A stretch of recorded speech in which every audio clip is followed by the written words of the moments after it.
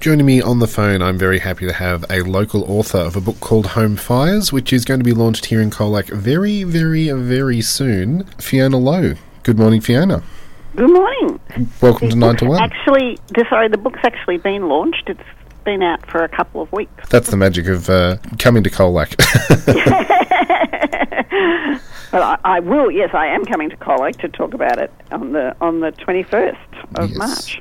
So, yes, it has been in stores now since 18th of February, but we're lucky to get it coming for our own little launch here in Colac, which is very exciting. It is. Yeah. So the book is kind of a fictional Otways town. That's right. Whenever I write a book, I set it in a real area, so I reference real places, but I always create a fictional town so that people aren't saying, well, there's no service station on that corner. Yes, yep. So I created Myrtle, which is a little bit of every town, basically, every small town in the Otways, but Colac gets a lot of references, as does Geelong. And so the basic idea of the story is that there's been a bushfire that has come through, which is a story that many people would relate to in this area. Yeah, that's right. The book starts 18 months after a bushfire razed the town, and I wanted to explore not the immediate post-fire period, but that follow-on. 2 years later, when the buildings are all there, then all the public buildings have been rebuilt, and the national spotlight has left. And people are saying, oh, you're good to go. Except they're not good to go. Not at all.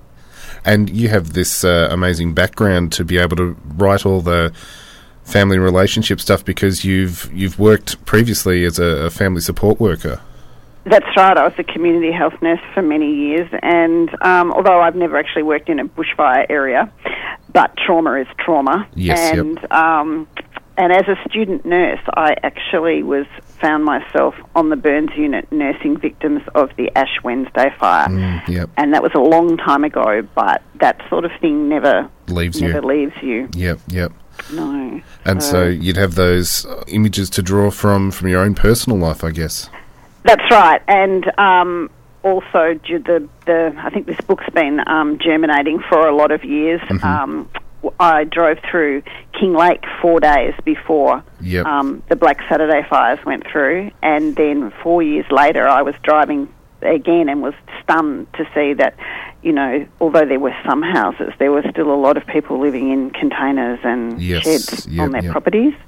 And then, of course, the thing that really pushed me over to say you've got to write this book was Christmas Day 2015 when the fire went through Kennett River. Wow. So there's a lot to draw from, yeah. Yeah, exactly. So I thought, let's look at how a community really copes. And you've also done quite a lot of research after these fires with personal accounts that you've spoken to survivors of fire-affected areas as well.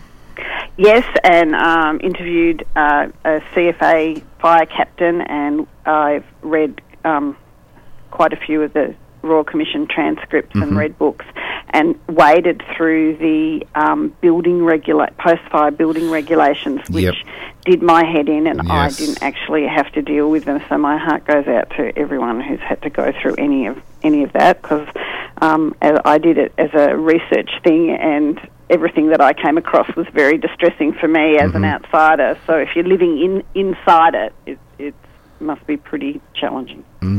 And so from there you've then created this fictional town going through, but you're telling the story of three particular female characters.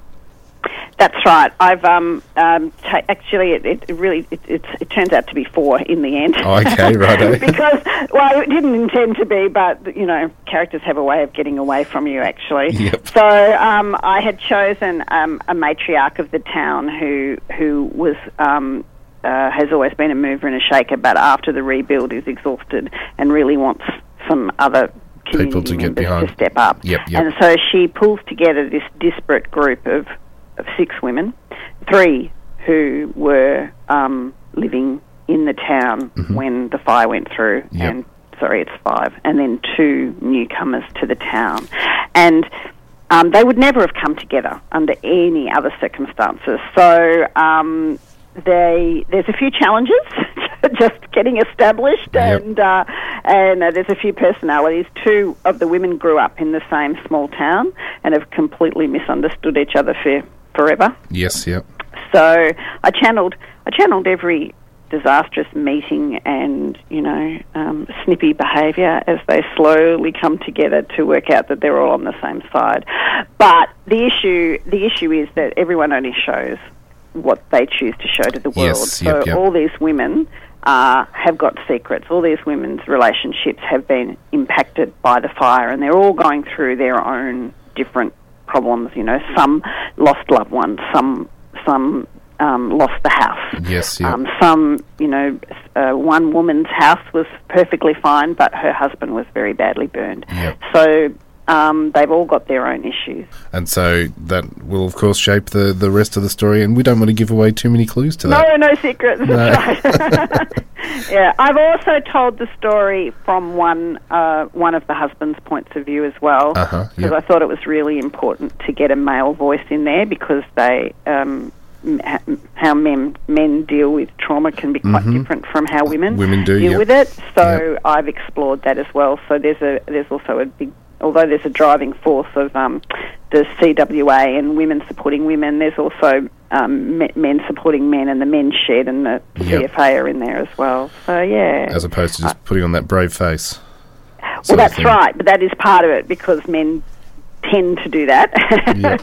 Not all, but many do. So we've explored that. And, the issues, like you were working in the town, but the fire goes through the town, and then there's no businesses. Yes, and yep. so you lose your job, as well as losing your house, as well as. So, yeah, it's, I've explored it from all different angles. points. But, Yes. there's also quite a bit of humour in the book, as well as some, rather traumatic moments. Yep. But yeah, it balances it off, and that's life too, isn't it? Sometimes in the middle of the worst moments of our lives, we find a way to laugh. Yep. So. And I think you find that with small communities and country towns in particular, that people will band together and bounce off each other, and that sense of camaraderie, humour does get people through. That's right, exactly. So yes, so Myrtle, I called it Myrtle because of the beach myrtle. Yes, yeah. And it's such a beautiful part of the world. And reviewers are saying that, I very, very much evoked place. Yes, yep. So let's hope the people in the Otways who actually live Agree. there think. I mean, the Otways is my back garden. Yeah. But it's your front garden. It's your background. You're based in Geelong now. Yeah, that's right. Yeah. We spend a lot of time down there. It's a very favourite place. So you'd be able to, paint those pictures with your words. That's right, hopefully so, yes, indeed. Well, you're going to be at, as you said, the Colac Library on Thursday the 21st of March to launch Home Fires. It's a free event for people to come and enjoy, but bookings are still recommended through the library, just to make sure that there's, comfortable enough amount of seat. Yes, yeah. Yeah, so 2:00, I think it is, Yes, in the afternoon. So we're really looking forward to that. I will have been coming from Portland. Okay, yep. Yeah. So a busy day. Yeah, I'm sweeping around. I've got 5 days in the southwest, hitting quite a few towns. So I'm really looking forward to it, because it's always great to meet readers. Yeah, well, thank you again for having a chat this morning, because people are very much looking forward to being able to chat to you about the book. Well, thank you for having me. It's been a pleasure.